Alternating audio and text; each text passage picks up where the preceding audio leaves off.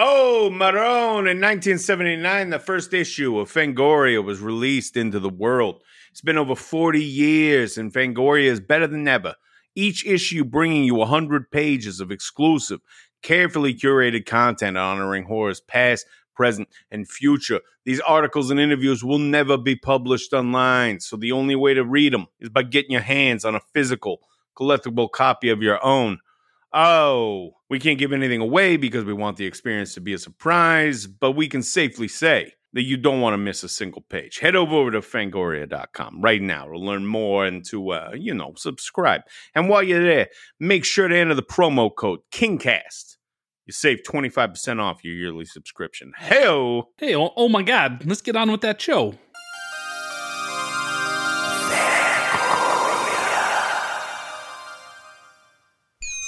Hi, my name is Stephen King.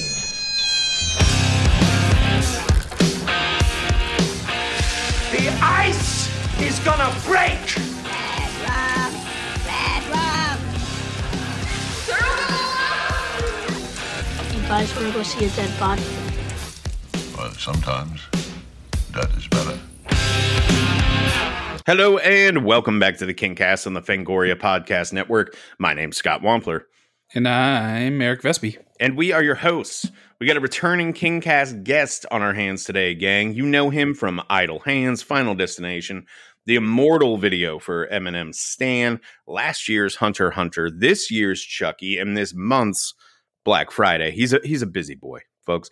Last time he joined our ranks to talk Cujo, but this time he's here to talk Vincenzo Natali's 2019 adaptation of Stephen King and Joe Hill's In the Tall Grass. Ladies and gentlemen, please welcome back to the KingCast stage, Mr. Devon Sawa. Devon, how are you doing today?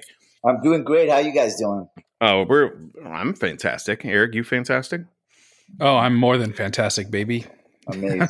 I'm doing great. It's finally not summer in Texas anymore. We had like a legit cool evening. We're getting down into the 40s at night now. It's this is my favorite time of year.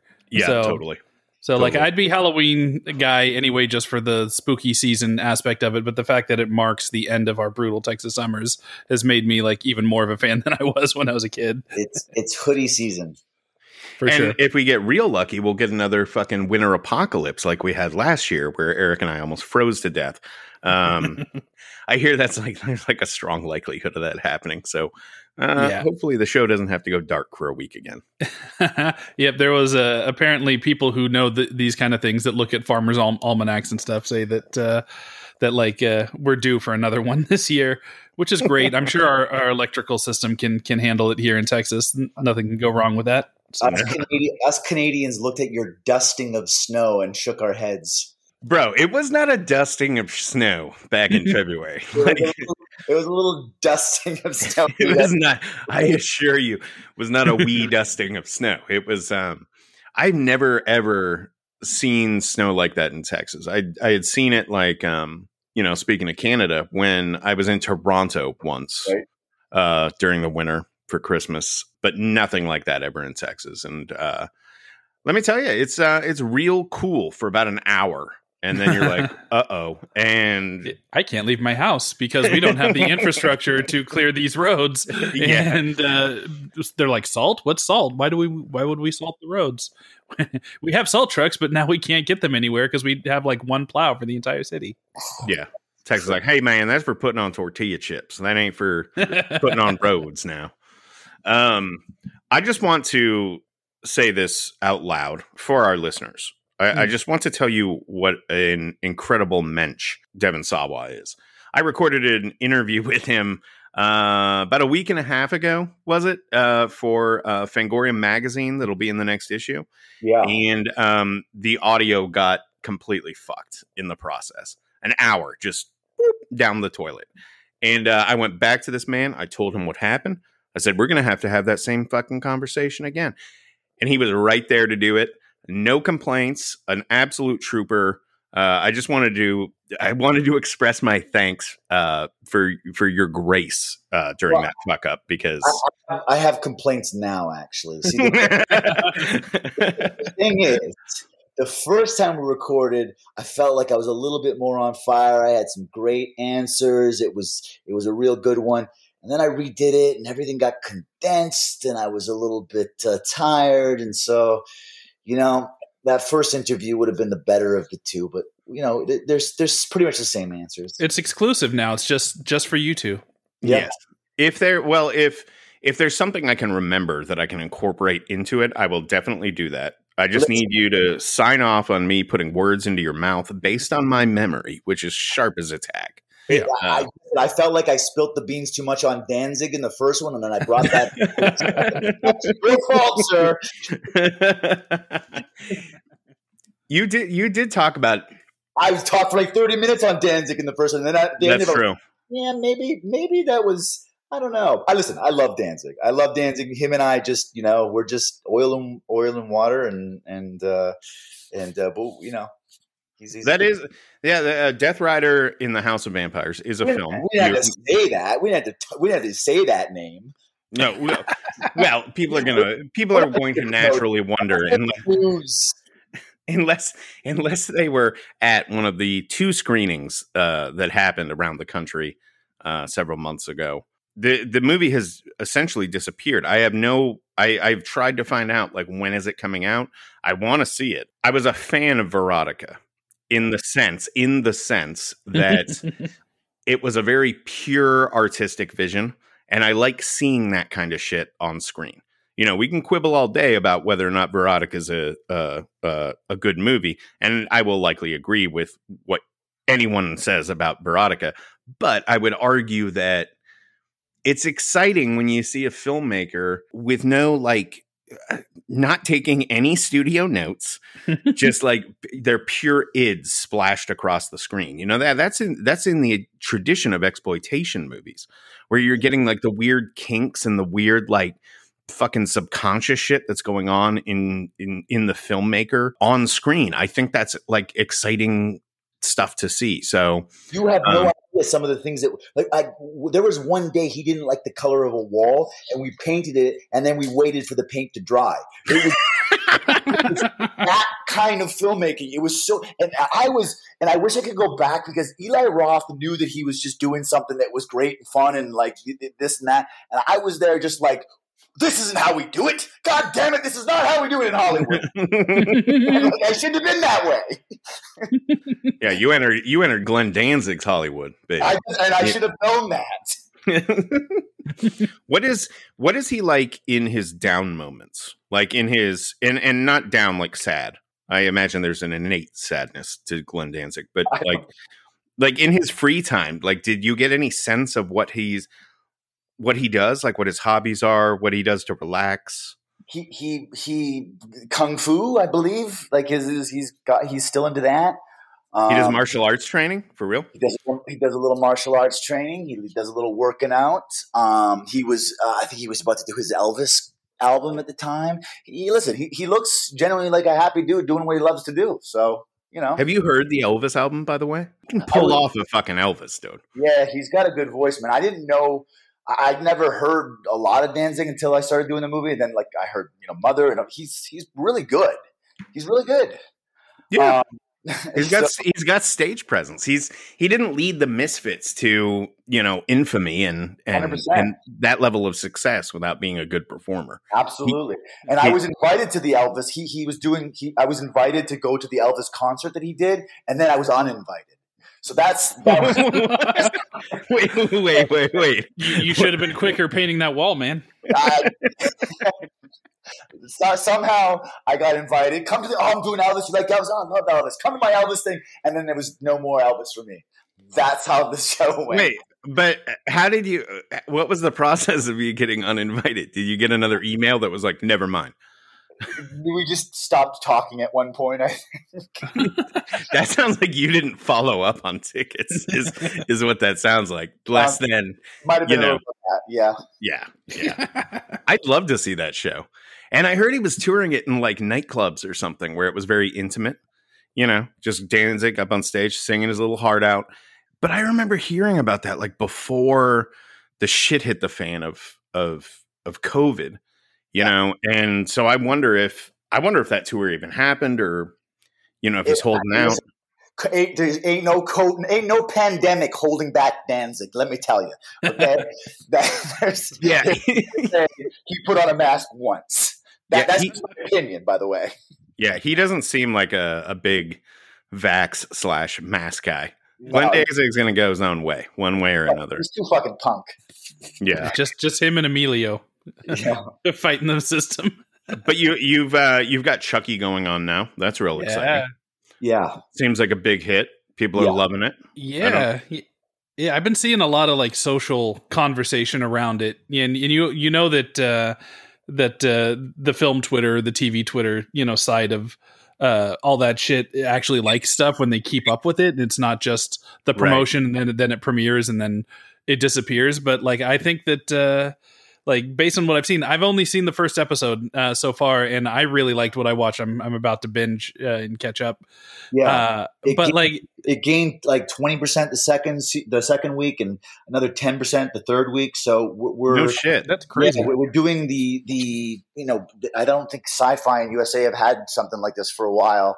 Maybe I'm wrong, but it's doing extremely well from what I understand. It's fun, and you actually give a shit about the characters right away, which isn't like kind of typical for. At least that's not what I expected going in. Like I expected, like okay, it's the original guy bringing Chucky back, and it's going to be Brad Dourif again, and like that's really cool, and I'm going to go and watch it for the kills and the Brad Dourif quips, and then I'm like, I actually like within the first 10 minutes, I'm like, I'm invested in this kid. It's like I want to see him get out of that abusive household for sure.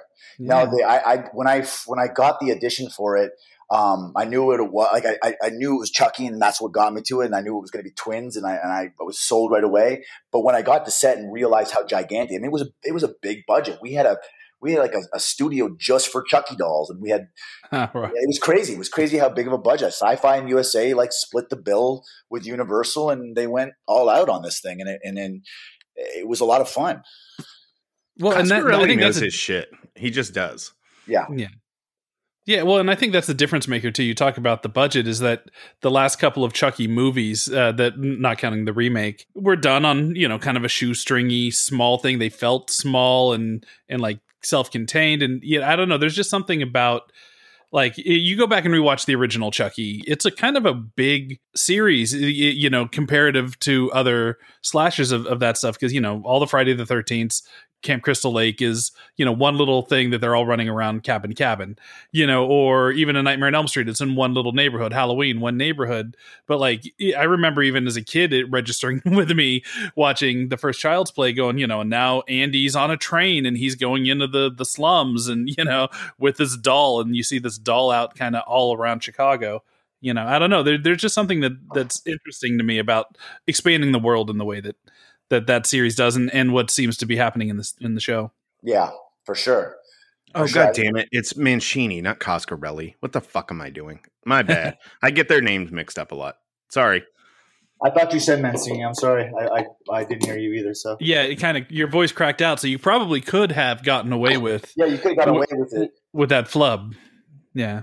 God damn it. But now I'm keeping all this in just so you can be so embarrassed when you listen back to it.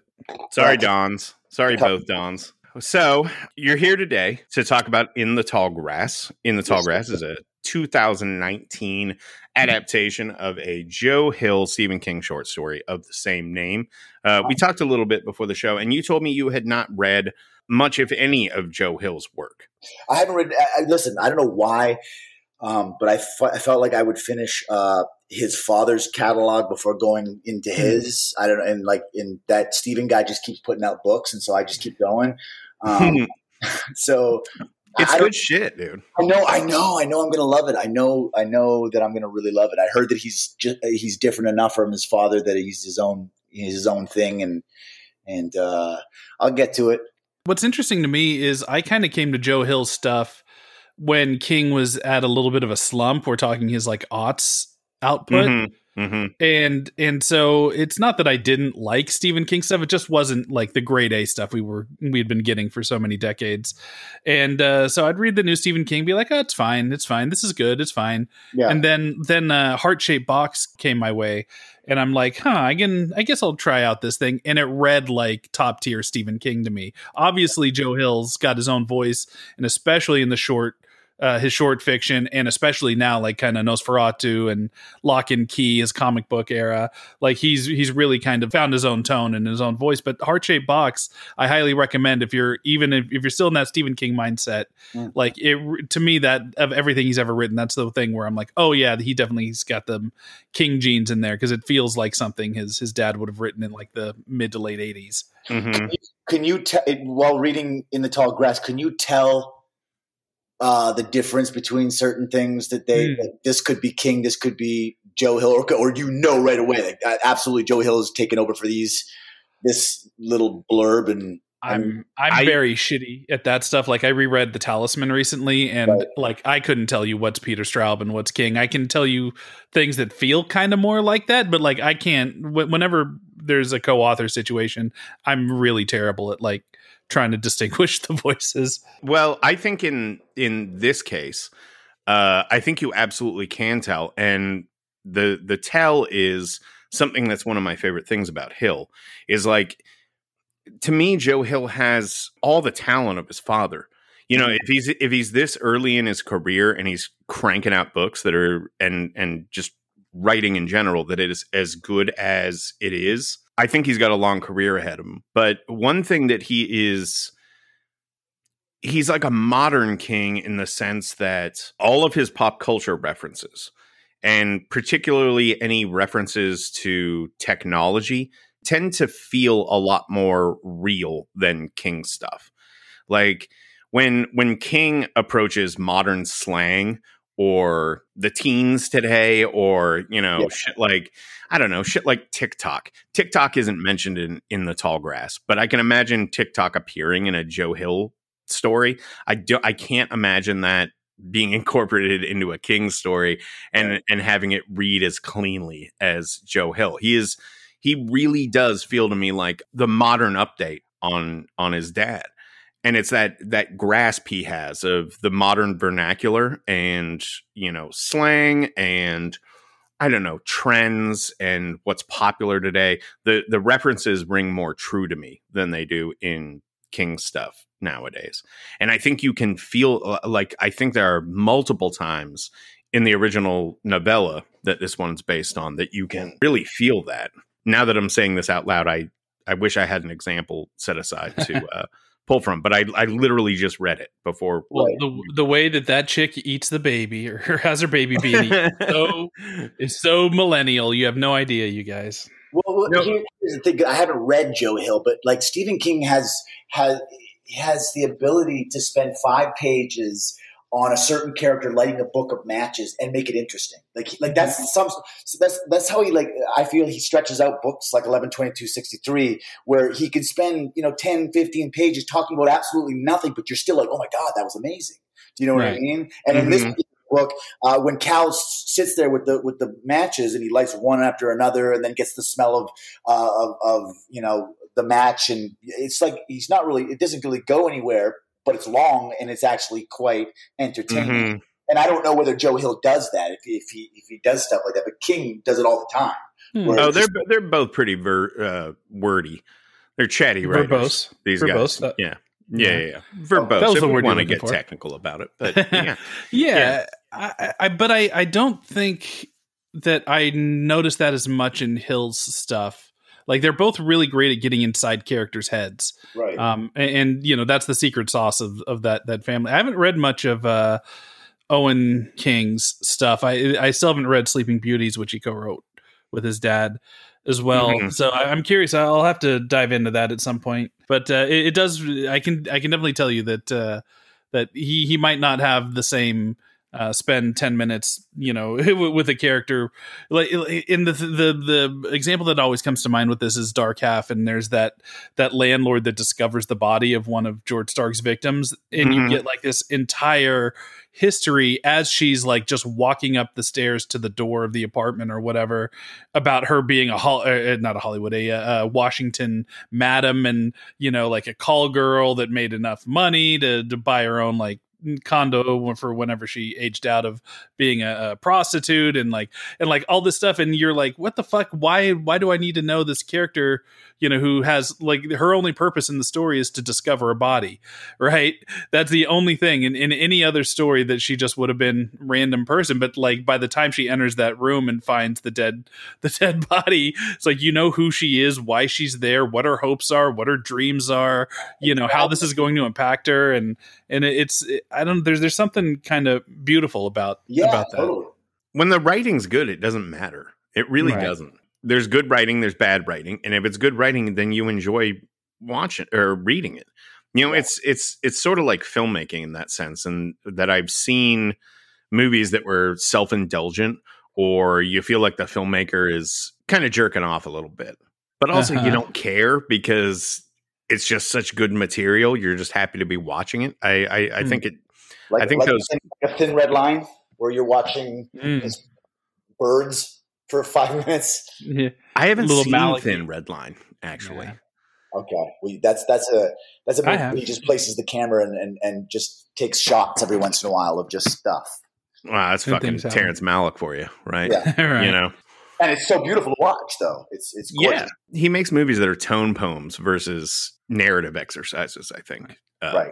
But then on the other end, you have something like Malignant, which if James Wan didn't shoot the fuck out of that movie, it just would have been forgotten as because I mean, and listen, I enjoyed Malignant, but that script and most of the dialogue delivery in that is like bottom of the barrel, god awful shit.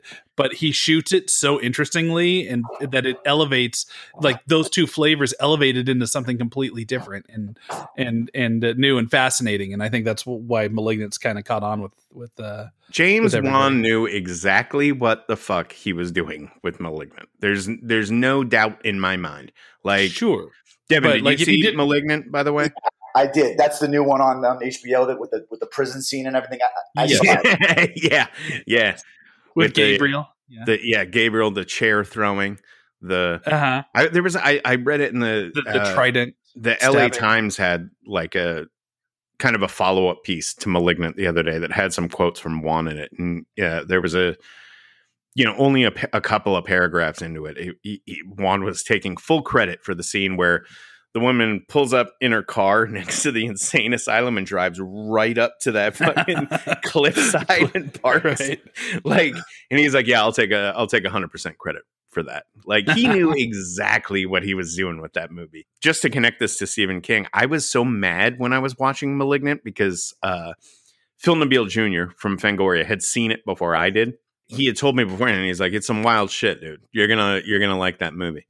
And I was like, oh, right on. And then it came out and I started watching it and I got like 20 minutes into it and like texted Phil and was like, dude, this is just the dark half. This is straight up the dark half, like right down to the kind of kooky. That's interesting. That opening in the hospital, where they're trying to separate or whatever. It's just like the opening scene in the dark half where Romero has the doctors operating on Tad Beaumont and getting rid of the twin. And I was like, if this is a fucking thing, if this is a twins thing, I'm going to be so mad. And Phil was just like, it's the singer, not the song. Like, please stay with it.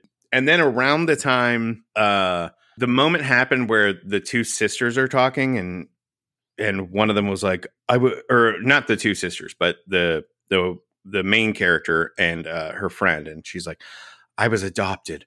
And the other woman that she's talking to just has a look of abject horror on her face and the camera just lingers. I was like, oh, he's fucking around right now. We're not supposed to be taking this seriously. And then soon enough, cars parking on the edge of a cliffside. Malignant is throwing a chair like WWE style across a room to stop somebody, and that whole jailhouse fight sequence was so good. It's all I can remember. Hilarious.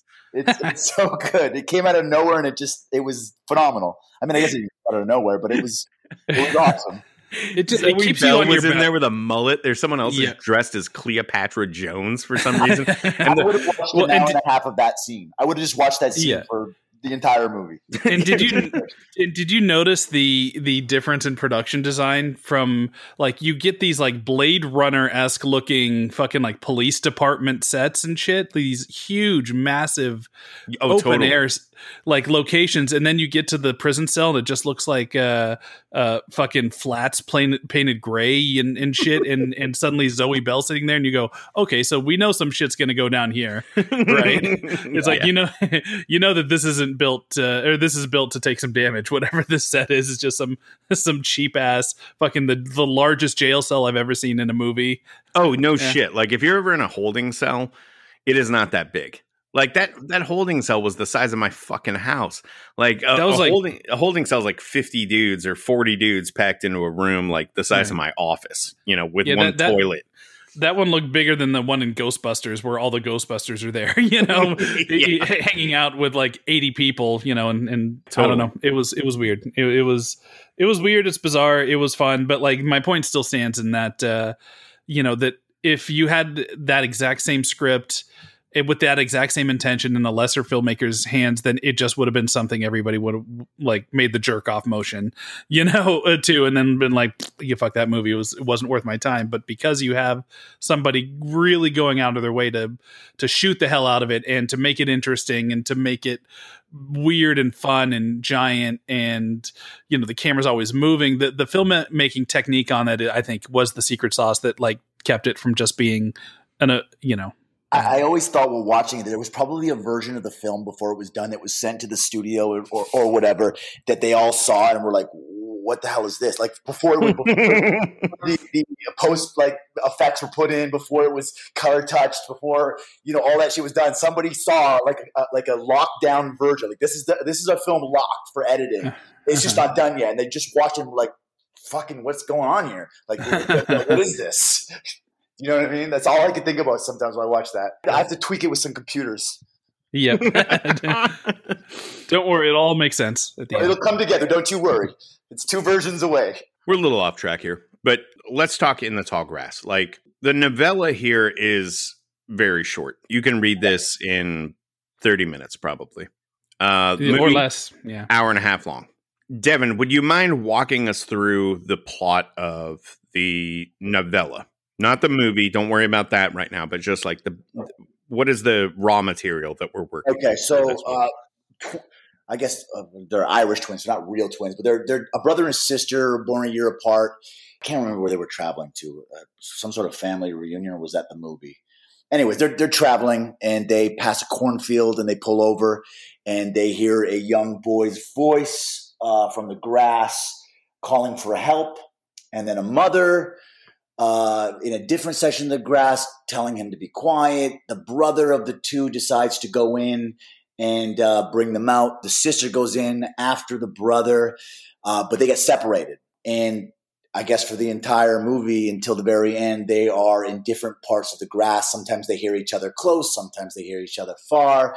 And stop me if I'm veering into I guess everything that happened in the book happened in the movie too. It just was expanded. So the sister, first of all, she runs into the father that the boy was talking about. I guess that family got separated. She runs into the father. He clearly has lost his mind, and he promises to get them out of the grass. He lures her to a rock. The sister encounters the husband who leads her to the wife, who's essentially been torn apart. Right. The son finds the dog. Well, he finds the brother, and also, yeah, I guess the dog is mentioned in the novella. But then I think he's the one that leads the brother to the rock. Yeah, absolutely. The sister sort of comes to at some point, and the brother and the kid are sort of in league together at that point. They're both just as mad as the father is, right? And he feeds her well, she's pregnant. I don't know if you mentioned that up front, but she's pregnant in the story, wow. and then miscarries, and then what happens, Devon? Well, she wakes up to him, the brother, feeding her something because they're both dehydrated. They're both hungry. They kind of mention that throughout the story, and we find out that he's feeding her the miscarried baby, I suppose. Mm-hmm. Yikes! Yes. Yes. And then I guess that's when it cuts to the outside with the new bus and the church kids or whatever. No, it's hippies, like stoners. Yeah, like a bunch of hippies driving around. Very simple. Very, to the novella is, this is a thing that first appeared in Esquire. I think there is a physical edition of it that you can buy, but it's very rare to. It was a very limited release that just happened. It was like this year that they put it out, right? So yeah, someone in the KingCast mentions picked up a copy of it and was. I guess they paid a pretty penny for it, but right, you can't find it anywhere. I looked everywhere for actual print of it, and you can't find the print anywhere. I had to get the audiobook. Yeah, I remember when I found it, when I read it the first time. Oddly, I read it the first time. I think I'd seen the movie first because I was about to interview Vincenzo at Fantastic Fest, and it was one of those things where I got there like an hour early, and they were running late, so I had like an hour and a half to kill. I'm like, you know what? I better, this is one of the few King things I've never read, so I'll see. I knew it was printed somewhere. I'm like, I'll see if it's online, and I found the original Esquire story online, and I just read it on my phone. That's how I read the story the first time.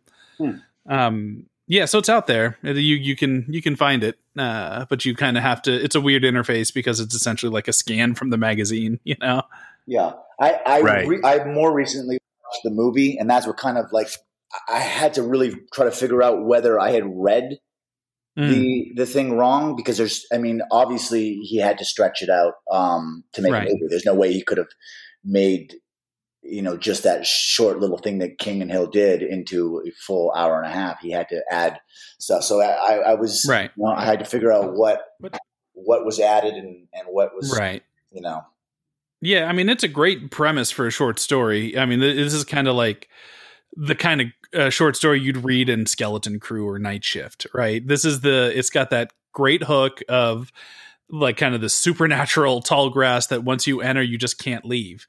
It's the Hotel California of grass. You just go in and it becomes a psychological horror thing where the space doesn't work the same. And I can see it being attractive as a filmmaker to go, all right, there's a lot I can do here and play, psychologically and there's a lot of really fun things that Vincenzo does in the movie. I mean, he a lot of the expansion of the story comes in a really inventive time shift thing that happens. It's not just space that doesn't work well in this tall grass. It's time. Time doesn't work there. You'll find a corpse of somebody who isn't dead yet. That kind of thing. That was a beautiful touch that he did when the boyfriend comes back in the movie and lets them know that they haven't just been gone a short amount of time, that they've been missing for a couple months. They were 2 months. Yeah. Then you get that added, holy shit, they've been in there for what seems like a short amount of time, but it's really this massive amount of time in the real world. And the boyfriend character is not in the book or the novella. I mean, there's a section in there where it talks about the sister having like a text conversation with him when she found out she was pregnant, and he's a complete dick about it. In the movie, that he actually appears in it and plays a role for a good portion of it. And that actor looked like what is his name? Let me look. I don't want to get it wrong. Sean Ashmore? No, it's not Sean Ashmore. Come on now. Jared Padalecki? No, it's a guy who's, come on. Harrison Gilbertson is his name. He looked like Leonardo DiCaprio in some of the shots in this to me. He looked like Leo specifically in The Revenant. Like, he's got that like long hair, it's hanging in his eyes. He's got that kind of squinty eye look and dirt all over his face. I kept thinking of The Revenant when I was watching it. But he's pretty good in it. But he also serves mostly as cannon fodder for the story, I think. In the process of expanding this to feature length, Vincenzo, who wrote and directed, sort of elaborated on things that are happening in the margins of the story. Like there's a mention to the bowling alley in the story that appears and plays a major role in like a a lengthy set piece that happens in the movie that it's not inconsequential, but it's sort of a dead end. Like they find this bowling alley, they go into it, they go up on top of it, someone falls off of it, the bad guy comes back, they leave. It's just sort of an anomaly that's available somewhere in the grass, basically. But in the book, it's just like a throwaway mention of this bowling alley that's in the area. The character of the boyfriend, the character of the boyfriend is kind of like that in this story. He's the character equivalent of the bowling alley. Like he shows up to serve a purpose, but that purpose is mostly for him to be, like I said, like a red shirt for the rest of the characters in the grass. Yeah, on a plot level. And I mean, he's kind of the emotional center of the movie. He's the one that has any sort of arc in this thing, where he starts off as, that asshole boyfriend who found out his girlfriend was pregnant and wanted her to abort it, and she didn't want to abort it, right? And that's in the movie version. Yeah. And he, then when she disappears, he goes looking for her, and then he finds her in the corn, and she is, or in the, I keep saying the corn, in the tall grass, and and they're close, and he, like, essentially his growth as a character is like to put his needs aside for the needs of his future child, right? And like becoming an adult, in this thing, to the point where, because of the kind of alternate reality and the time bending and all that stuff, that gives Vincenzo Natali the perfect excuse to have all the meanness of this short story, and also then give it a happy ending, So he, the movie ends, spoiler alert, with this dude touching the rock, which, like, essentially it's what makes you crazy. It's probably the center of all the crazy shit going on here. It looks like could have been a meteor. It could have been something that's, the land eroded away from this ancient totem. You don't know what the fuck it is, but it's something that obviously the power of this tall grass is like coming from this thing. And when people touch it, they go crazy, but they also have a full understanding of what they're in and can work it. So, like, he touches it, goes crazy, but before he just goes crazy and gives himself into the grass, he leads the survivors out of the grass and tells them to go have a good life or whatever. Or no, that's not true, because everybody dies, and he takes the boy, right? It's the boy is the last one there, and he gets them out and gets him out in time to stop his girlfriend from actually entering the grass at the beginning of the story. Wait, so what? No, like at the end, the kid, it's the kid, the brother, and the sister, and they're back out. It goes into that time loop shit. No. It's just the boy, and the boy stops the sister and the brother from ever going in. Yeah. Oh, well, yeah, that's what I said. You said the sister and the boyfriend, I thought. No, I didn't mean to if I did, but no, he leads did, the boy out. But the thing is he gives him the thing to prove, like her old, like, bloody fucking necklace or whatever, right? And so at the end, she's standing there holding her own, like, necklace, and then the like one that's all fucked up and bloody. So there's like alternate worlds. Like she died in there, right? There is a corpse in there and probably still staying in that tall grass. But this, whatever version of this, like, has stopped her from going in, and now her and her baby will survive. But the boyfriend character is like staying in the grass and has to stay there. So, Devon, what did you think about the expansion on the story elements here? I mean, it had to be done. I think that I enjoyed both of them. I think they're both two different things. I think that Vincenzo took the idea of the short story and he made it his own, and he added a whole bunch of things. And I thought it was really well done. I thought the look of it definitely was pretty amazing. I think he captured the grass. Like, that's pretty tricky to do, to keep you entertained with the same background almost the entire time until they go, until the end. The acting was on point. I liked it. I liked them both for their own. Again, that brings me back to the how King gets into those long. He goes off on certain things, and so the story's even shorter than it is. Because he spends all this time and stuff you can't shoot in a movie. So Vincenzo had to expand it somehow, and I think he did a good job. I think it was it was its own thing. I think it's more successful on a technical level than it is on a narrative one, because I think the simplicity of the original story, which, you know, climaxes with the eating of the baby, which is so fucking gnarly. The first time I read it, I could not believe I was reading it. Yeah, I was King they definitely get a little more graphic in the short. Fuck yeah, they do. And technically the movie is pretty flawless. It's really, really beautiful to look at. Great shots, great editing, great palette. It really is outstanding in that aspect. Right. And the sense of confusion you feel in the grass and like you feel lost with the characters, which is kind of crucial if you're going to visualize this story. You know, you buy that you walk into this thing and you can't get out. Mm-hmm. Like I said, I'm more interested in this movie on a technical level than I am on a narrative one. Again, the simplicity of the story is its power, along with the fact that they eat a fucking baby in it, which is, you know, just beyond the pale. And something Eric touched on earlier is the meanness of the story. It's very mean. The novella and the movie are just really mean-spirited. Even though the movie kind of has that happy ending, we've still seen this lady's baby get eaten by her from her brother.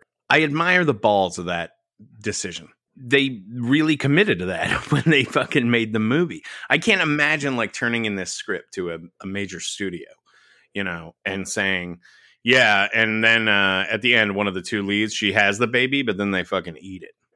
You know, like no studio is going to let that shit fly. They wouldn't have put this thing in theaters. This is an example of the kind of shit you can get away with working on for Netflix, I think, or for a streamer. It was Netflix, right? Yeah. In terms of, well, let me come at it from this angle. Vincenzo already like proved himself sort of a master of this kind of single location filming with Cube. You know, I love Cube. And here it's instead of, you know, having like several rooms of the Cube built that he had to shoot on and then just like, you know, changed out the color gels or whatever behind the panels in the Cube to differentiate the rooms. Now he's got to find a way to make what is essentially an infinite field of grass interesting. That shit could not have been easy. But when I was watching it this morning, I was paying very close attention to all the, you know, every trick in the book is thrown at this thing to make it visually compelling. You know, there's a sequence in there where the camera just, it's sort of spinning in the grass or, you know, doing like lazy circles through it, it seems like, and characters sort of like pop in and out.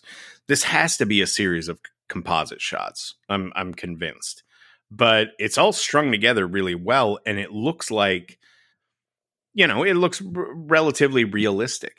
You know, I think you can tell there's some digital trickery going on there, but ask how much of this was shot in a studio with grass in front of a green screen? And I think very little. If I remember from my interview with Vincenzo about it, that the well, at least the grass was real. I remember him talking about having to like import the grass.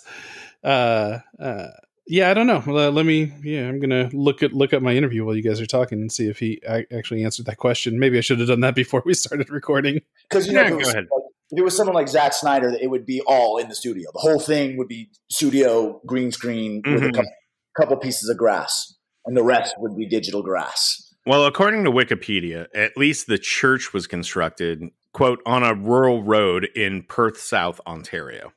On September 20th, 2018, filming took place outside of a bowling alley in Elmira, Ontario. No mention of sets, which doesn't mean that he didn't use them. But I'd be curious because so much of it looks like daylight shooting to me. But also, some of it can't be real. I don't know. People, this movie did not do well with critics. It's got like a 36% on Rotten Tomatoes. That's better than Final Destination. For real? What did Final Destination do? Final Destination got 31 or 32. What? The first one? The very first one, yeah. That's fucking stupid. Yeah, that's dumb. What were the complaints? I don't know. No one got it. Devon Sawa. Yeah. What the fuck is this dude doing in this movie? I don't do good on Rotten Tomatoes. You did good on Hunter x Hunter. Did amazing on 100. I did amazing on Chucky. I'm on a roll right now. I got a 94. We're good. Black Friday, we're going to see. We need those numbers. How much do you, just out of curiosity, how much do you monitor that shit? Every day I'm looking. Every day. Well, I know, I've talked to some people that are like, they don't come right out and say this, but it becomes clear that they're pretty obsessive about reading their own reviews. And then I know other people that absolutely will not look. You think so? I don't know. I look. What do you want me to say? I don't think I would want to look. If you're an online writer or, say, a podcaster, the prevailing notion is to not read the comments, not read the feedback, and that's a smart idea. There's certain people that I'm going to take a little more serious than other people, like people that have a lot of history in the business, and Sure. If they're saying something and it comes up again, and I'll take that as like I'm an athlete, and and the sports person is saying he's got to work on his free throw. I'll go and work on my. You know what I mean? Oh, that's my basset hound. Sorry. I thought you were going to say that's my children. Yeah. I thought you were going to say that's literally Cujo. That's a basset hound. That was a deep bark. Basset hound. If you were on the outside of the door and heard that, you would be scared, and then you open the door and it's just like she's like 2 inches off the ground, or ears ruling. Another element I'd like to talk about for both the short story the novella, I keep calling it a short story, and the movie is this rock. I mean, it is a short story. A novella is longer than this, isn't it? Well, it's listed as a novella. Like I read this on Scribd today. Yeah, and I don't like that either, because you gotta like, for instance, Running Man or The Long Walk or The Body. Those are, you can make movies out of those. This is like teeny. This is a short story. Like, I don't know. Is there a difference between novella and? Yeah, I thought there was like a word count that like differentiates. I think that's the word I'm looking for. Those things. But I don't know what that is. I viewed it as a short story, because a novella, like in my mind for Stephen King, a novella is A Pupil or Shawshank, or which something that's not quite novel length, but almost. Yeah. Let's just call it story for the sake of clarity. So done. So the rock, the thing that's, you get the impression that it's at the center of the field in the story, and in the movie they plead the case that this thing is they're currently located directly in the center of the country. Right. Right. And I think that there's maybe a little bit of an implication there that in the center of our country is this big rock that makes people do fucked up shit. And then you see specifically toward the end of the movie that there comes a moment where it's like some blood is spilled or somebody dies or something like that happens, and you see these lines like radiating out like veins from the rock, like, and the camera just keeps pulling back and it's spreading in all directions. And I sort of suspect that the implication that's being made there is that this rock is in its own way at the root of all evil in the continent. Which is sort of an interesting idea. If in fact that's what they're saying with it, I may be interpreting that wrong. It's certainly not in the story, the original story. If that's, if that's the case. But one of the great things about the short story, reading it, was they never mentioned anything about how the rock got the way it is or how the grass got the way it is. It's just there, and that's kind of the spooky thing about it. It's just this rock, and it does this thing, and it made this grass do this, and you don't need to know. Do you know what I mean? I think it's Lovecraftian. I think this is King and Hill sort of monkeying around in Lovecraft's backyard. Color Out of Space, for instance. This fucking thing crash lands to Earth. It mutates the flora and the fauna in the area, and it sort of spreads out. And there's a family caught in the middle of it that just happens to be living, near where this like meteor hit, right? And I get that impression from In the Tall Grass as well, especially with like the story has the hieroglyphs on the rock are moving around or seeming to like float over the surface of it. And the idea that this thing just inspires madness, but also like this sort of forbidden knowledge. Like, both in the movie and the short story, they talk about, when the characters touch it, they're invested now with. It's almost like they become part of the bloodstream of this thing, Right. and so now they're invested with all the knowledge of it and the knowledge of anything going on in the grass. And I think that's it's biblical too, right? Because then it's like taking a bite of the apple and knowing everything, right? The apple of knowledge. Oh, that's true. And having full realization of what you're in, and it's also damning you at the same time. Right. Yeah. I think it's more mysteriously presented in the short story. There's like a nightmare logic to the short or the story that once it's translated to the screen becomes literal, and you can sense the feeling going on here that they're trying to pinpoint things, I think, in a way that the story just doesn't. That's like a commonly tripped over speed bump when anyone attempts to adapt Lovecraft for film, right? This idea of like cosmic horror and the unknowable and not being able to like just understand what's going on in front of you while being like forcefully taken as a part of it. That kind of shit fascinates me. I love that. And I really love that about the story, and I love it about the movie. I think I prefer the novella, the short story, whatever we want to call it. I prefer that to the movie because I prefer the simplicity of it. But I do like that about it. Right. Devon, have you read a lot of Lovecraft? You're like a huge fucking reader. Yeah, I have not. I'm not really sci-fi or horror other than Stephen King. I tend, Cormac McCarthy and Don Winslow and all these guys go into the crime and sure. Stuff like that. I don't know why King is the only kind of supernatural stuff that I read. I don't know why. It's just the only. I've tried reading Kuntz. I've just nothing else but King.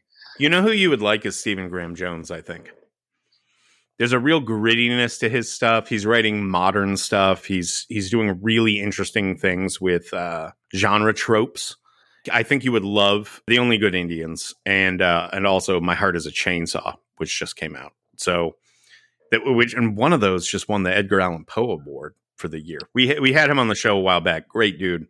And I think you'd be into him. I think you'd be more into his work than Lovecraft's, which is it's more difficult to read because it's kind of stodgy. It was written fucking forever ago. Right. So it's got that to it, which is also reflected in the, and unrepentant racism of right. H.P. Lovecraft. But it's and so many people have kind of picked his carcass to death, and stolen bits and pieces here or there. Right. That, a lot of it'll be like familiar. It's kind of like the John Carter problem, right? By the time John Carter was the John Carter Mars books were adapted, every fantasy and science fiction movie for the last 40 years has kind of strip mined all the good stuff out of it. I did look back on my interview with Vincenzo, and it was done for Sci-Fi Wire, by the way, and he said that most of this was shot location. It was shot in the heat of Stratford, Ontario, in the summer, in a real field of tall grass, and they had to shoot it at that point because if they wanted a certain height, then you have to go at like a very specific window to shoot in there, and that like you have like this window between it either being too short or it browning and flowering. So it's like that was the like one little window they could shoot it. He also, and this reminded me, he said that the reason why this happened was obviously this happened in the wake of It Chapter 1 making $700 million, and suddenly everybody wanted anything with Stephen King's name on it, which I think could then give you an example of why Vincenzo was able to get away with what he got away with at Netflix, the baby eating, etc. Right. Because at that point, they really just wanted a Stephen King thing, and they kind of let him do whatever crazy shit he wanted to do. So someone's walking in with Rage next, and see, we'll get that made. Yes, yeah, for sure. I'm sure that'll go over well. Cinestate will produce that one. Oh, yikes! I think I'm NDA'd from responding to that any further, but Another thing that I really love about both the story and the movie here is that it really plays on that universal fear of being lost in a location. Mm-hmm. And I was trying to The think, Blair Witchy kind of thing, right? yeah, like lost in the woods, lost, I don't know, in a fucking park. The older I get, the harder it becomes to find my car when I come out of like Target or whatever the fuck. Dude, I've had stress dreams about fucking like going in, needing to find my car in a giant like multi-story parking lot and not remembering where I parked. And it's like, oh, maybe it's in this dream, it's a rental car. And I don't know, like, I don't remember what kind of car it was and how am I going to get home and all this shit. I've had those dreams. I know exactly what you're talking about. So what I'm wondering is, have either of y'all ever been lost in a location? Like to this extent, where you legitimately did not know how the fuck to get out of it. Yeah. I'll give you an example. A few years back, I'd been sent to cover Star Wars Celebration, which is like this, yearly or was a yearly thing. I don't know if they're still doing it. Not during COVID times, but it's basically a Star Wars Comic-Con. You show up, it's like 2-3 days long. They parade out all the people associated with Star Wars. You clap for them. They have panels. This one that I'm thinking of was in Orlando, I believe. And were you at this one, Besby? Yeah. Okay. Yeah. We were in a hotel that was connected to the convention center or the hall or whatever the fuck where all this was going on. And it was the year that I think it was the year Last Jedi came out, because I feel like they showed us the trailer and John Williams came out and played some shit, which was really wild. Yep. Anyway, at one point, Ash Crossan and I think she just interviewed you, Devon. Okay. And she was asking me about you because she knew I had just talked to you. She works for Screen Rant now. She and I were like partying pretty hard during that whole weekend or couple of days that we were there. And at one point we left the convention and we were trying to sneak out of there. We were trying to sneak out of there without making it obvious. And I remember us like taking a back way to get back to the hotel bar and getting lost like underneath this convention center. Like we were kind of in an area we weren't supposed to be in. And it was just endless fucking hallways in every direction. And we spent about 20 minutes like wandering around this space trying to figure out like how the fuck to get out of there. And at a certain point, it stopped being funny and started being like, okay, seriously, what the fuck is going on? That's the only time I can remember ever being truly lost like that. It's hard to get lost anymore. Right? Yeah. When I was like 16 and driving, before we had fucking, Google Maps and shit on our phones to just tell us exactly where to go, there were plenty of times I got lost driving around like downtown Dallas or some shit like that, trying to find the right exit or the right side street and just failing. But this felt different because it was on foot and it was, there was nothing to get you out of there immediately and quickly if you had to. And I remember that being really creepy. So, yeah, you feel paralyzed. Yeah. Yeah. It's unusual to be a human being alive in the year. That was like probably 2018 or something, but like in modern day and not be able to like extricate yourself from whatever location you're in very quickly. So, right. And your pocket computer wouldn't help you in that scenario. Fuck no. There's a little dot on a screen, son. So have either of y'all experienced anything like that ever? When I was, I remember the one time I remember being really lost was when I was a little kid and I got lost at Alcatraz. What? Yeah. So my parents, crazy, right? So my parents took me on one of those Alcatraz tours back when I was 6 or 7 years old, and they take you in groups, and you're with groups, and somehow I got separated from my parents' group and was in a different group. And this was right around the time. And first of all, I'm short, right? So everybody's tall, and they want you to feel that jail kind of experience where they're ushering you around, whatever. And somehow we got separated at a time where they put us into one of those cells and shut off the lights for 2 minutes to make you feel like what it feels like to be in Alcatraz. And I was separated at 6. I remember like night and day. I just remember very vividly that just the sea of people where I couldn't see anywhere around me because we were all crammed into this cell. And they shut the lights off, and then they came up, and eventually, I found my parents. But I remember that being the most loss I had ever felt in my life. And it went on. It was probably a good solid 5, 6, 7 minutes. I understand it's a prison, so this question is going to sound silly. But there were no windows. There were no there was no natural light entering the area. Or is it just pitch black? It went well. I mean, it's pitch black for a kid. I'm sure it was light enough for people. I'm sure they had their whatever. But for a kid, I remember that we were on like a tier. Like they would usher the group down, and then they would push you in the cell. And at that point, I was already lost, and I was a kid, so I was kind of just speechless for a bit. You know what I mean? It was like, I'll figure this out. And then they put you in the cells, and then the lights go down just to make it, and then they come back. It was only a minute or two or whatever. And then I got back with my parents. But I remember being quite. You feel very, paralyzed, and you just couldn't. I couldn't see anything. I couldn't find my way out. I didn't want to talk to anybody. It was. I remember that's the most lost I'd ever felt. Still to this day. Yeah, and it's prison, which is doubly unpleasant.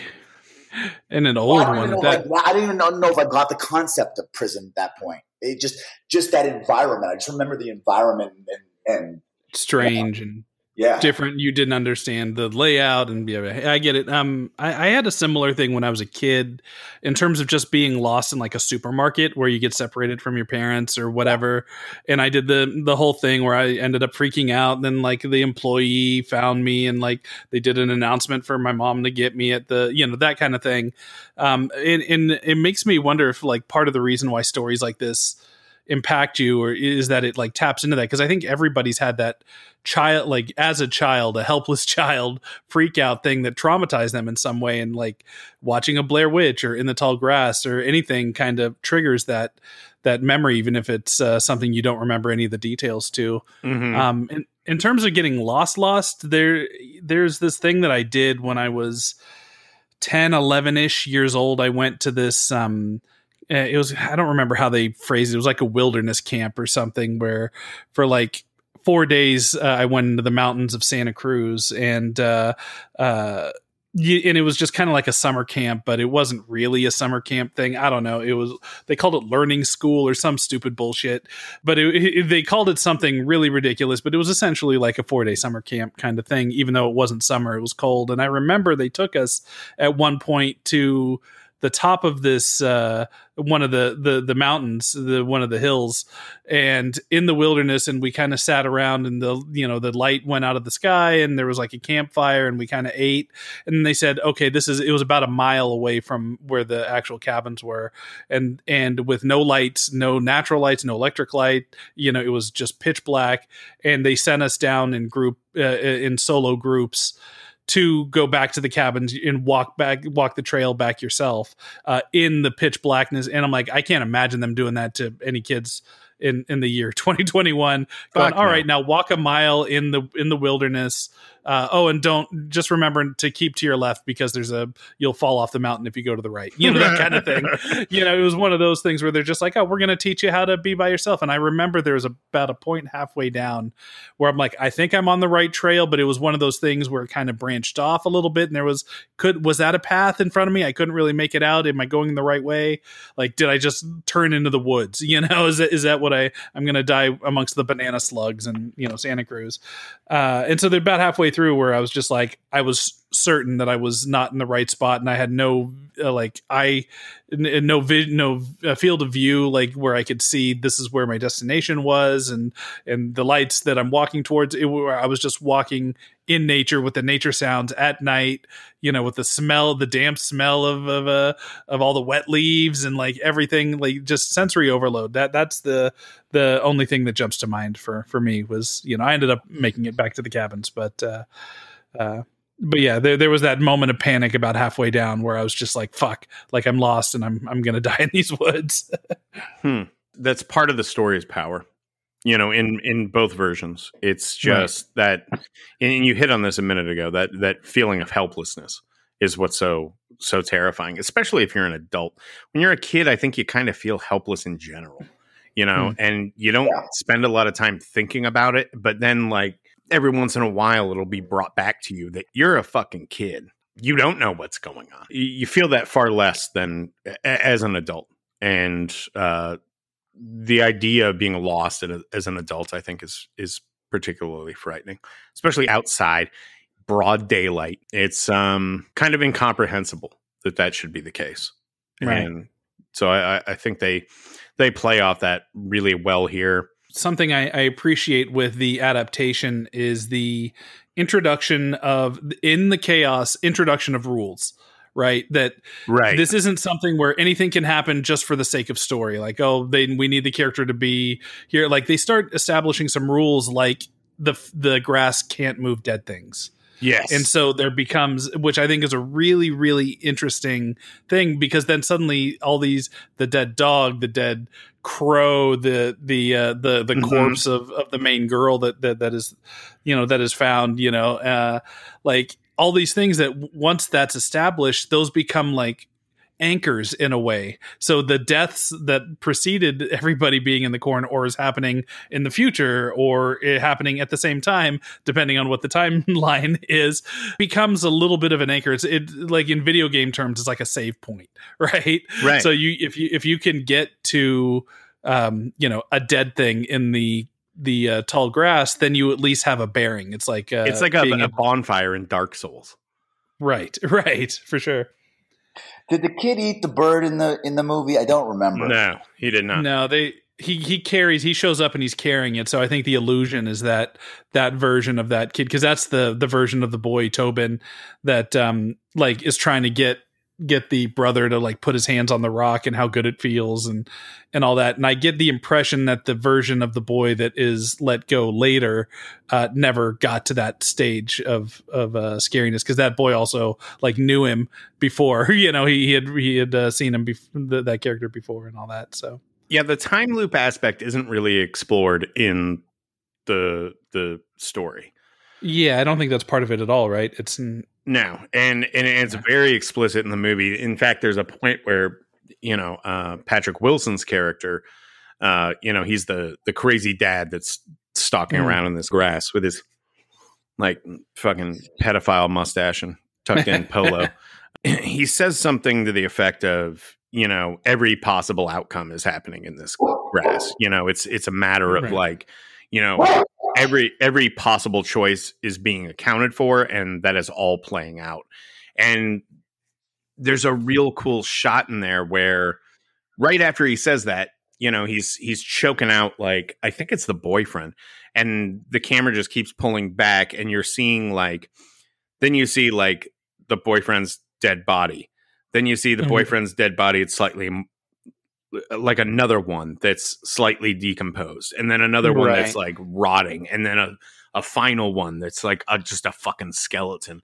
This is another thing I admired about this movie was not just a time loop shit, which I can kind of take or leave depending on the movie, but the idea that at any given point in our lives, we're presented with X number of choices, and how we react in that moment creates a new reality.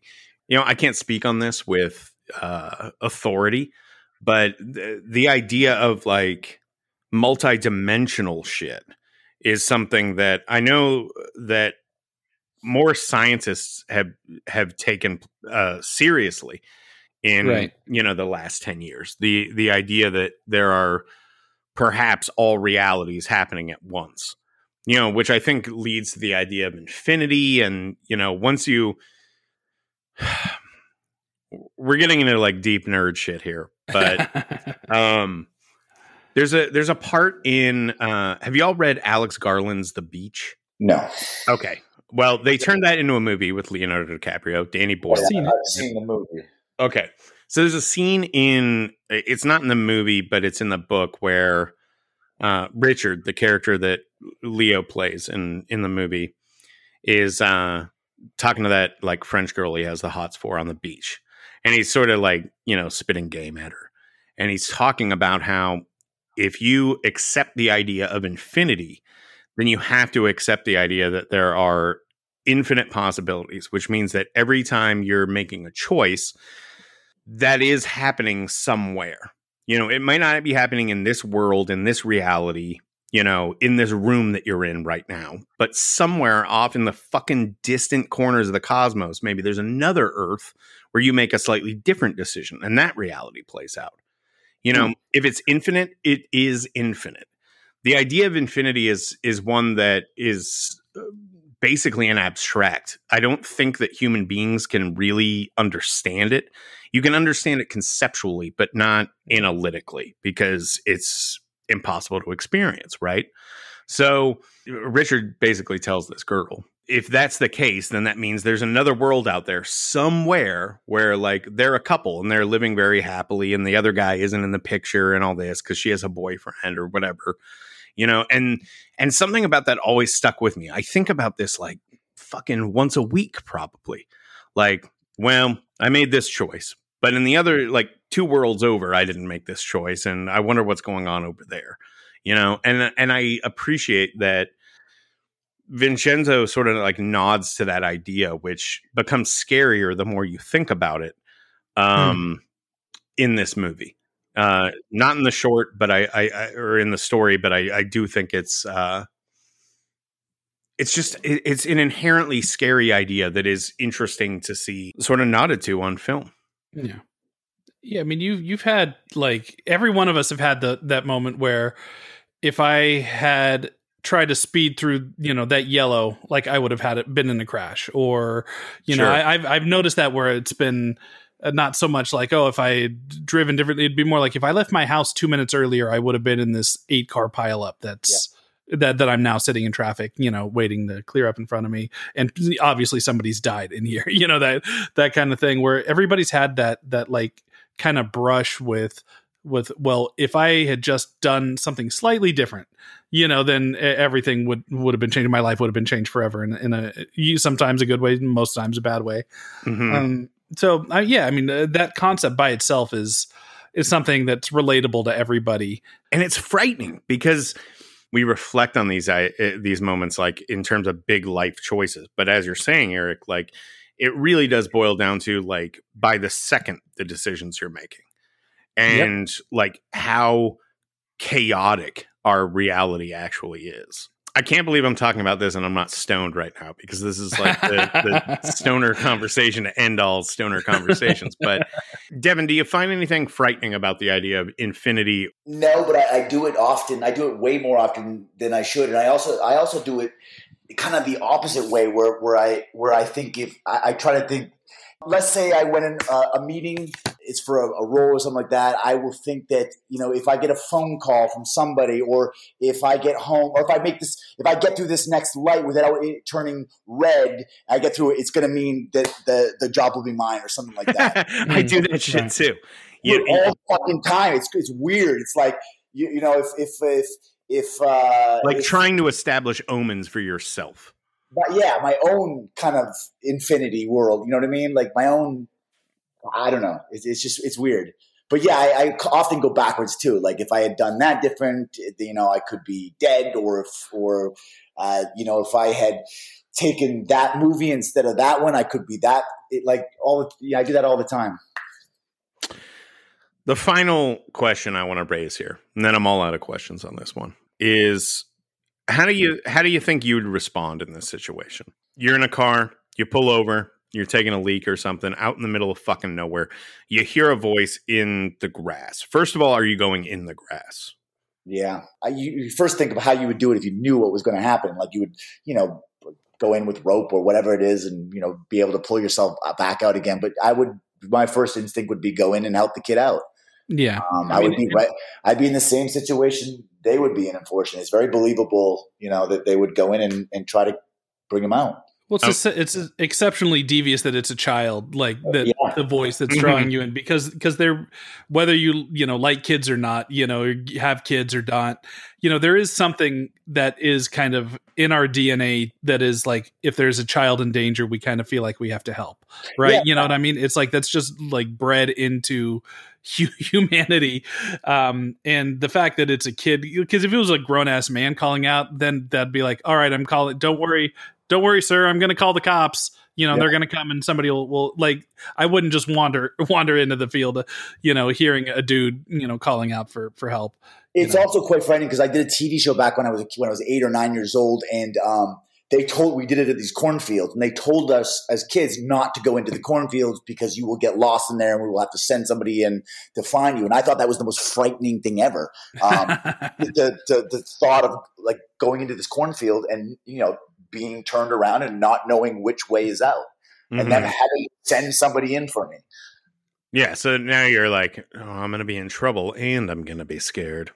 Exactly. You're right. I think we would all respond to a child in distress and go into the grass. But also in the story, you hear the mother of the kid warning them not to come in the grass.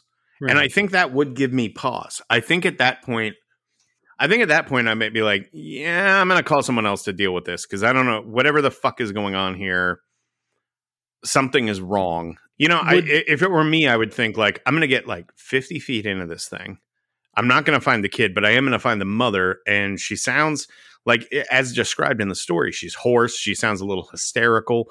I wouldn't know what I was going to encounter or what the situation is, which is another whole fucking thing. Like who knows what's going on.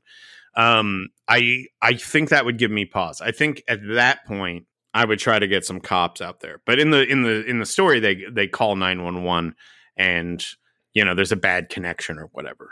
I think I would have went straight in. I think I would, as soon as I heard the mother, I would be like, okay, this kid's in some shit. She's crazy and I need to get this kid out. I think I probably not the smartest idea, but I probably would have went right in. But she says like, don't come in here. He'll find you or like, he'll hear you or something. And that indicates a third person is involved, a he. Yeah. And who knows who that guy is. Could be could be a big dude. Could be some who fucking knows, That's true. You're right. So I don't know. Yeah. And then you have no field of fucking vision. You're blind in there. Right. Like send my basset hound in there. Yes. Vespi, how about you? Oh, I mean, yeah. Listen, there's two things that I'm thinking about here. Like, one is, what's the scenario where I just sit on the roadside and do I have connection? Can I call the police? Or would I be in the scenario where I can't, so I have to choose go in and help now, or try to drive until I get a better signal and try to come back and help? And I just don't see me, like, if I'm hearing a child calling out for help, saying they're lost and they need help and somebody in distress, I don't see me like going, cool, bro, hang out for a minute. I'm going to go drive and try to get a better signal and call somebody. Like, if I obviously, if it's me that's in the world where I've read stories like this, then I probably would have that pause. But like in the scenario of, this isn't something that's been established before, in fiction, that I've read that could be creepy. I'd probably just try to go in and help, because just like the characters, it doesn't look like it's all that difficult. There's a giant church right there, that steeples towering up. You have a point of view, a point to go back to or whatever, it's like, I wouldn't know it's magic grass. It's trying to eat me or whatever the fuck's going on there. I think if I did, I don't think I'd go in the grass, first of all. I think I'd probably stand out there shouting and trying to work it out from the road, Come to my voice. Yeah. Like from like a safe and in no way cowardly distance. And and then like if that didn't work, then I might be like, I'll tell you what, I'm going to, everybody listen up. I'm going to drive up the road a spell.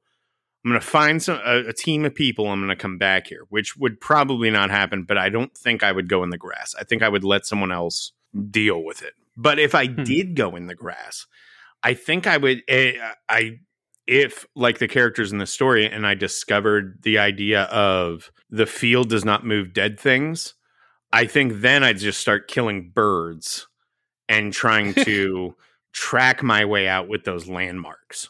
You know what I'm saying? Or like, the bodies of whoever else has been in this field. I don't think that would work. But if I did get caught, I think that would be like my one and only idea. I'm too short to like jump above fucking 6-7 feet of grass. That's just not happening. Mm-hmm. So what other move could there possibly be? Anywho, I hope that never happens to any of us. That would be very unpleasant. I don't want to get lured into a mystical time-bending field of grass. Thank you very much. Yes, absolutely not. You guys got anything else you want to talk about with this one? Like, how do you feel about it overall?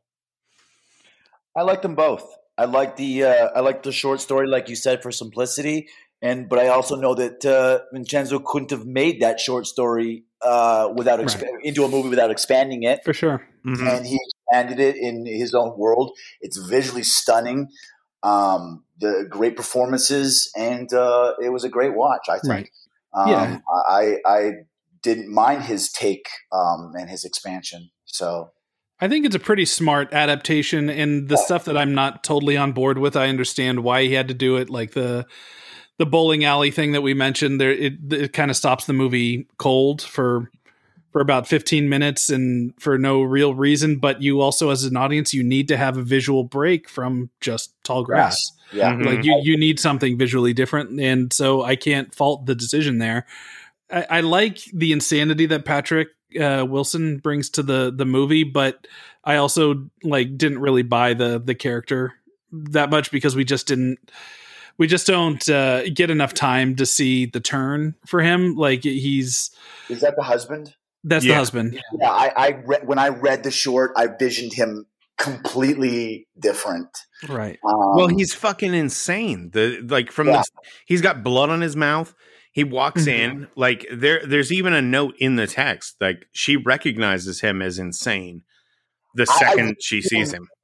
Remember Stephen King playing the dude that got hit with the grass guy, the farmer? That's how I kind of visioned that's how I visioned him for some reason. This is that farmer looking guy in the middle of the grass. You know what I mean? So it was a kind of a weird, just because that's the way I cast it in my own head to see that casting choice. Fun little fact here, just on the subject of Patrick Wilson, James Marsden was going to play that role, which even further from what I imagined. Yeah. I mean, Wilson did. He's great. He's a good actor, that's for sure.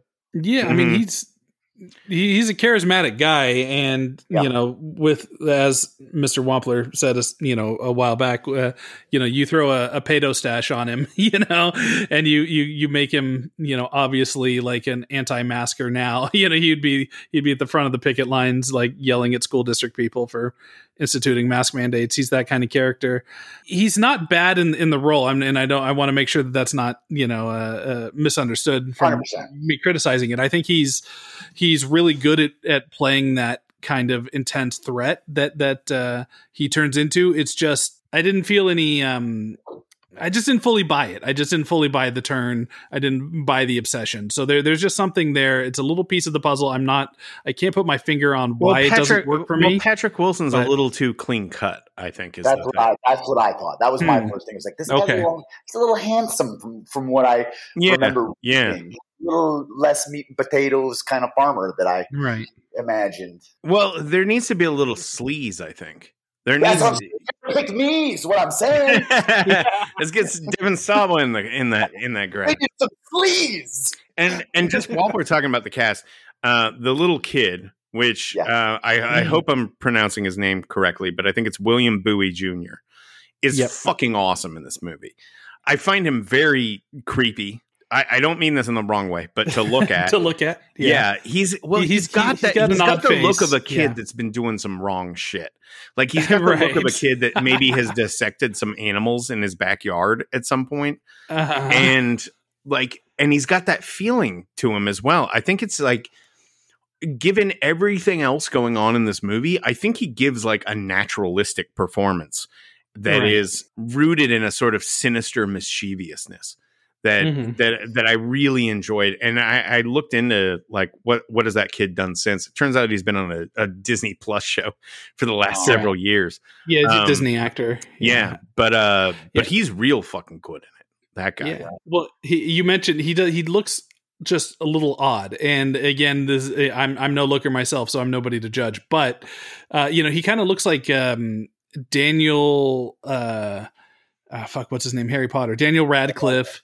He's got a little Daniel Radcliffe and a little Rachel Dratch in his face for some reason. Yep. And that combo is just like, it's off-putting, but also it's off-putting when he's trying to be creepy, and it's also super sweet when he's just the scared kid. Yes. Needing help. It is a really fascinating face, and I love good faces in movies. You give me just somebody with a blandly symmetrical face, I'll forget them in a second. Right. So I actually really I kind of appreciated that casting, because fucking most kids look weird. I mean, I don't know, we just had Halloween, I had lots of trick-or-treaters. Most kids look fucking weird.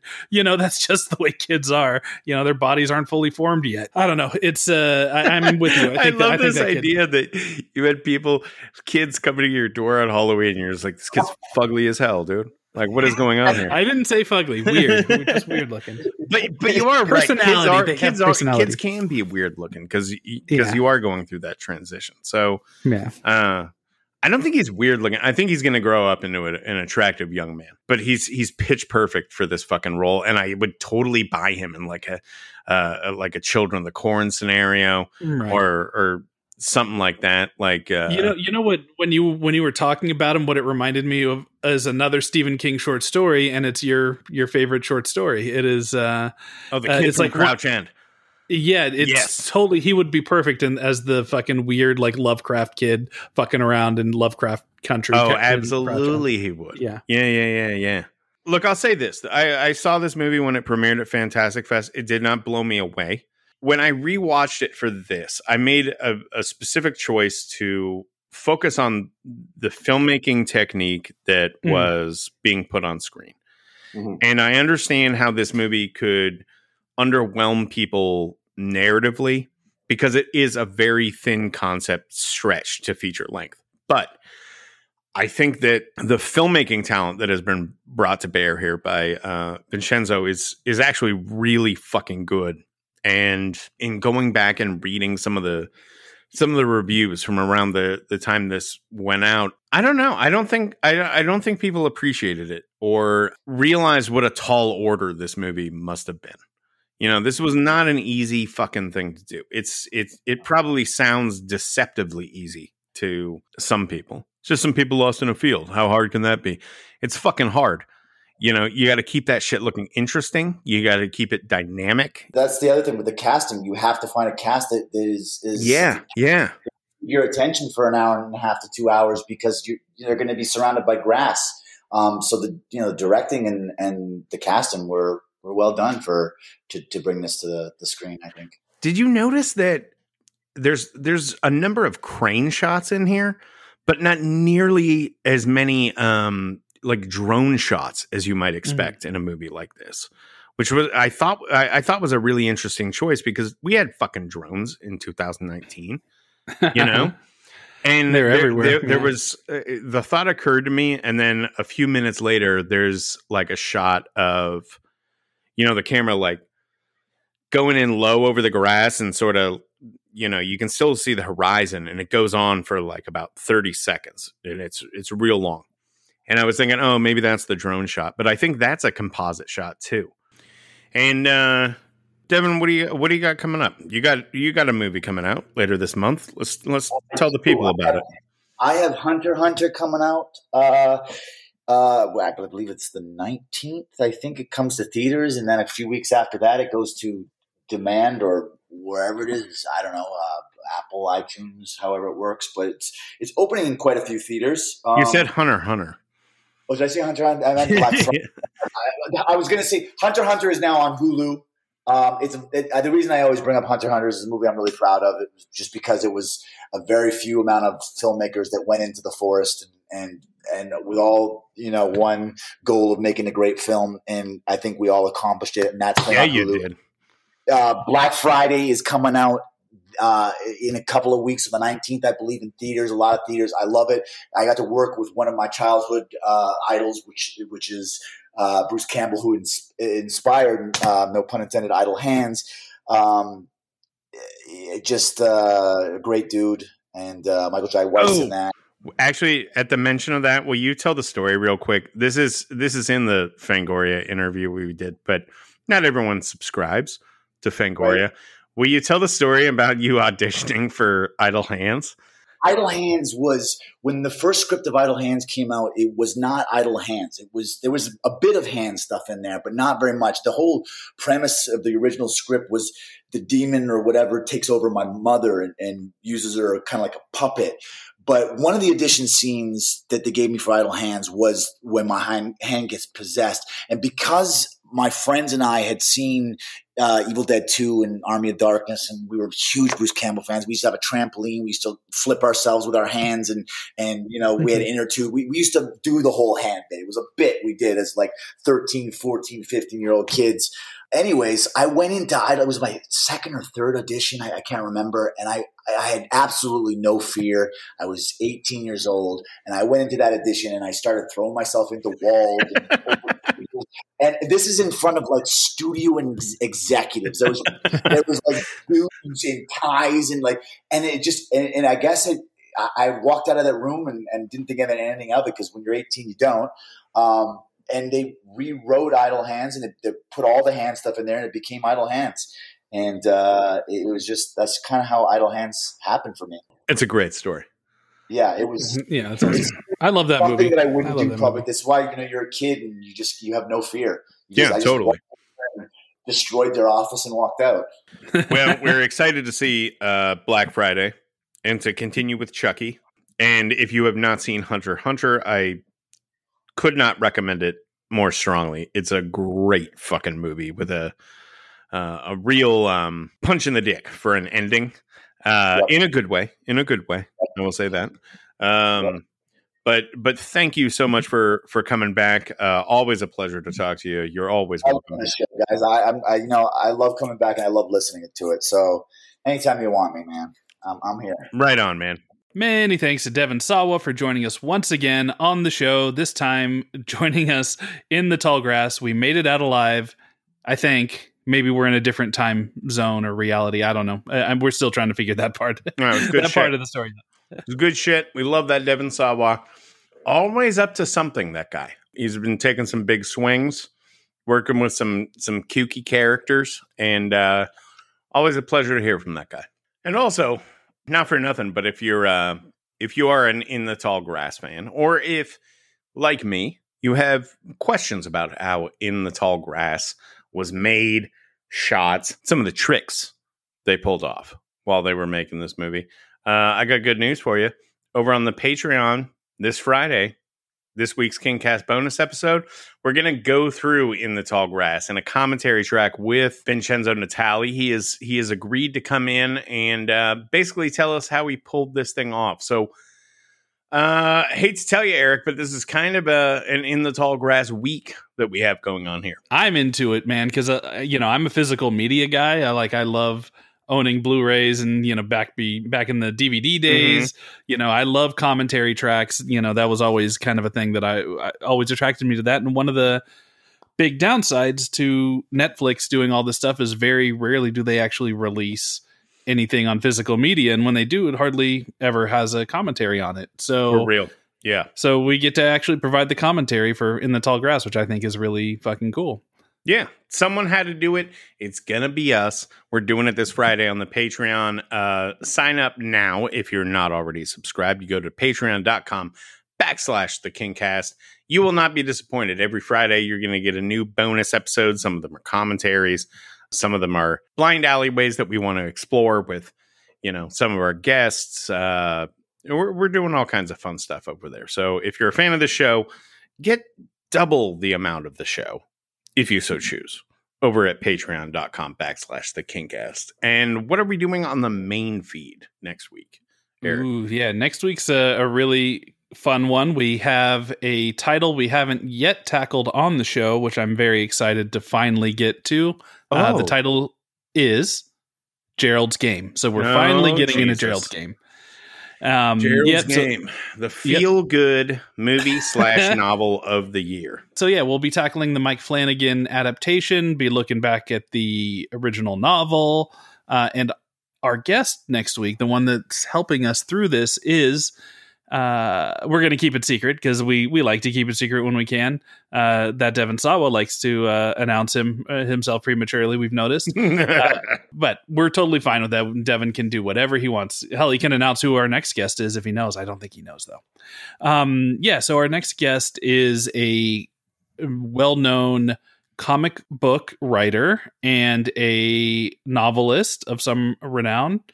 He was super excited to tackle this, and like it was one of those things where he wanted in on the show. He's a listener, and he was like, "Oh, I'm a big Stephen King fan, but he hadn't seen Gerald's Game before the show, before recording his thing, and he like watched it and was just like texting excitedly, going, "Oh my god, this is so great!" So it was one of those things where he was a big King nerd, filling in like a gap in his King knowledge, and was so excited and excitable about it, and I think he did a really great job. Yes. And this may or may not be the setup to a very Flanagan week on the show next week. I don't have any idea what you're talking about. No one knows what might air as our bonus episode next Friday. But, this is an important month for Stephen King adaptations, and specifically Mike Flanagan Stephen King adaptations. So maybe there's some surprises next week. We'll see. Could be. You never know what's up over here at the Kingcast. Anything we can don't happen. even know. We're making this up as we go along. Week to week, just like Indiana Jones, making it up as we go. If you want to pick up a Kingcast t-shirt or a hoodie or, a tote bag or maybe something with a child about to be run over by a truck on it, head on over to katet19.net. That's KA-TET19.net. And check out their Kingcast merch store. It's right at the top of the page. We're offering all kinds of stuff over there. Also koozies, some new shit about to hit. We're updating it all the time. I don't think I have anything or anyone else to plug. You can always follow us on Twitter at KingCast19. And you know what else you could do? You could rate and review us on iTunes if you wish, and give us them 5 stars. We love them 5 stars. Tell everybody how good we're doing. That's what we want you guys to do. If it's not 5 stars, guess what, folks? We don't want to fucking hear about it. Yeah, 5 stars only. That's how we do it over here.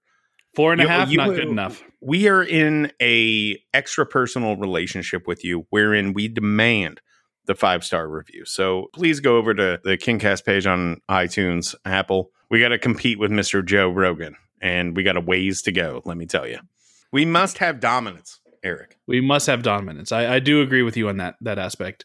We will not rest until we have dominated the podcast. Sphere. Yeah, the sphere. Yeah, the gaggle of podcasts that are out there.